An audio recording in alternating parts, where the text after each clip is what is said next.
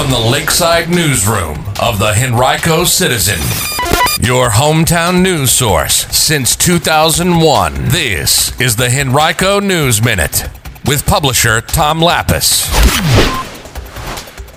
Glen Allen High School community is in mourning today, and details about how some local pools are handling a national lifeguard shortage. We'll tell you all about it in today's Henrico News Minute. It's Tuesday, July 5th, 2022. It's brought to you today by the law firm of Barnes & Deal. And now for the news. Former Henrico police officer Richard C. Crowder faces double murder charges after two people were killed during a nearly 9-hour standoff in Varina. It happened Saturday. Crowder barricaded himself inside a home. When police finally were able to get him out of the home, they found the bodies of two women inside, both of whom he knew. The Glen Allen High School community continues to mourn the loss of one of its own. Rising senior Julia Budzinski, 17, died in a boating accident on the James River on Saturday. Budzinski is the daughter of Toronto Blue Jays first base coach Mark Budzinski, a former standout baseball player at the University of Richmond, whose family makes Henrico its home. The school held a community remembrance ceremony for Budzinski on Sunday evening. Well, a national shortage of lifeguards this summer has affected some pools and organizations in Henrico County, and others have had to get creative to staff their pools.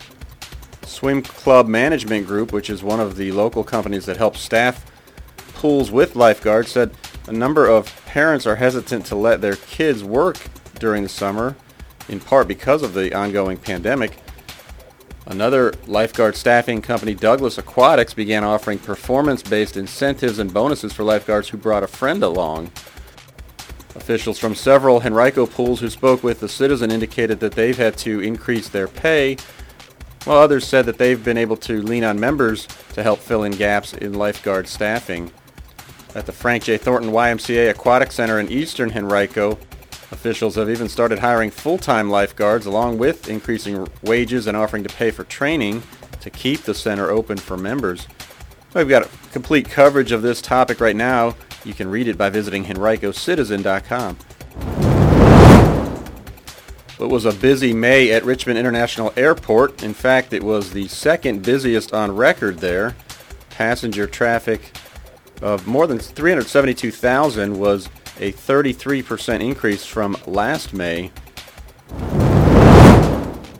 Today's Henrico News Minute has been brought to you by Barnes & Deal. Barnes & Deal has emerged as a highly respected family law firm over the past 3 decades with the resources, skills, and experience necessary to handle high-asset divorces and other complex family law matters across Virginia. To learn more, visit barnesfamilylaw.com, that's BARNES, or call 796-1000.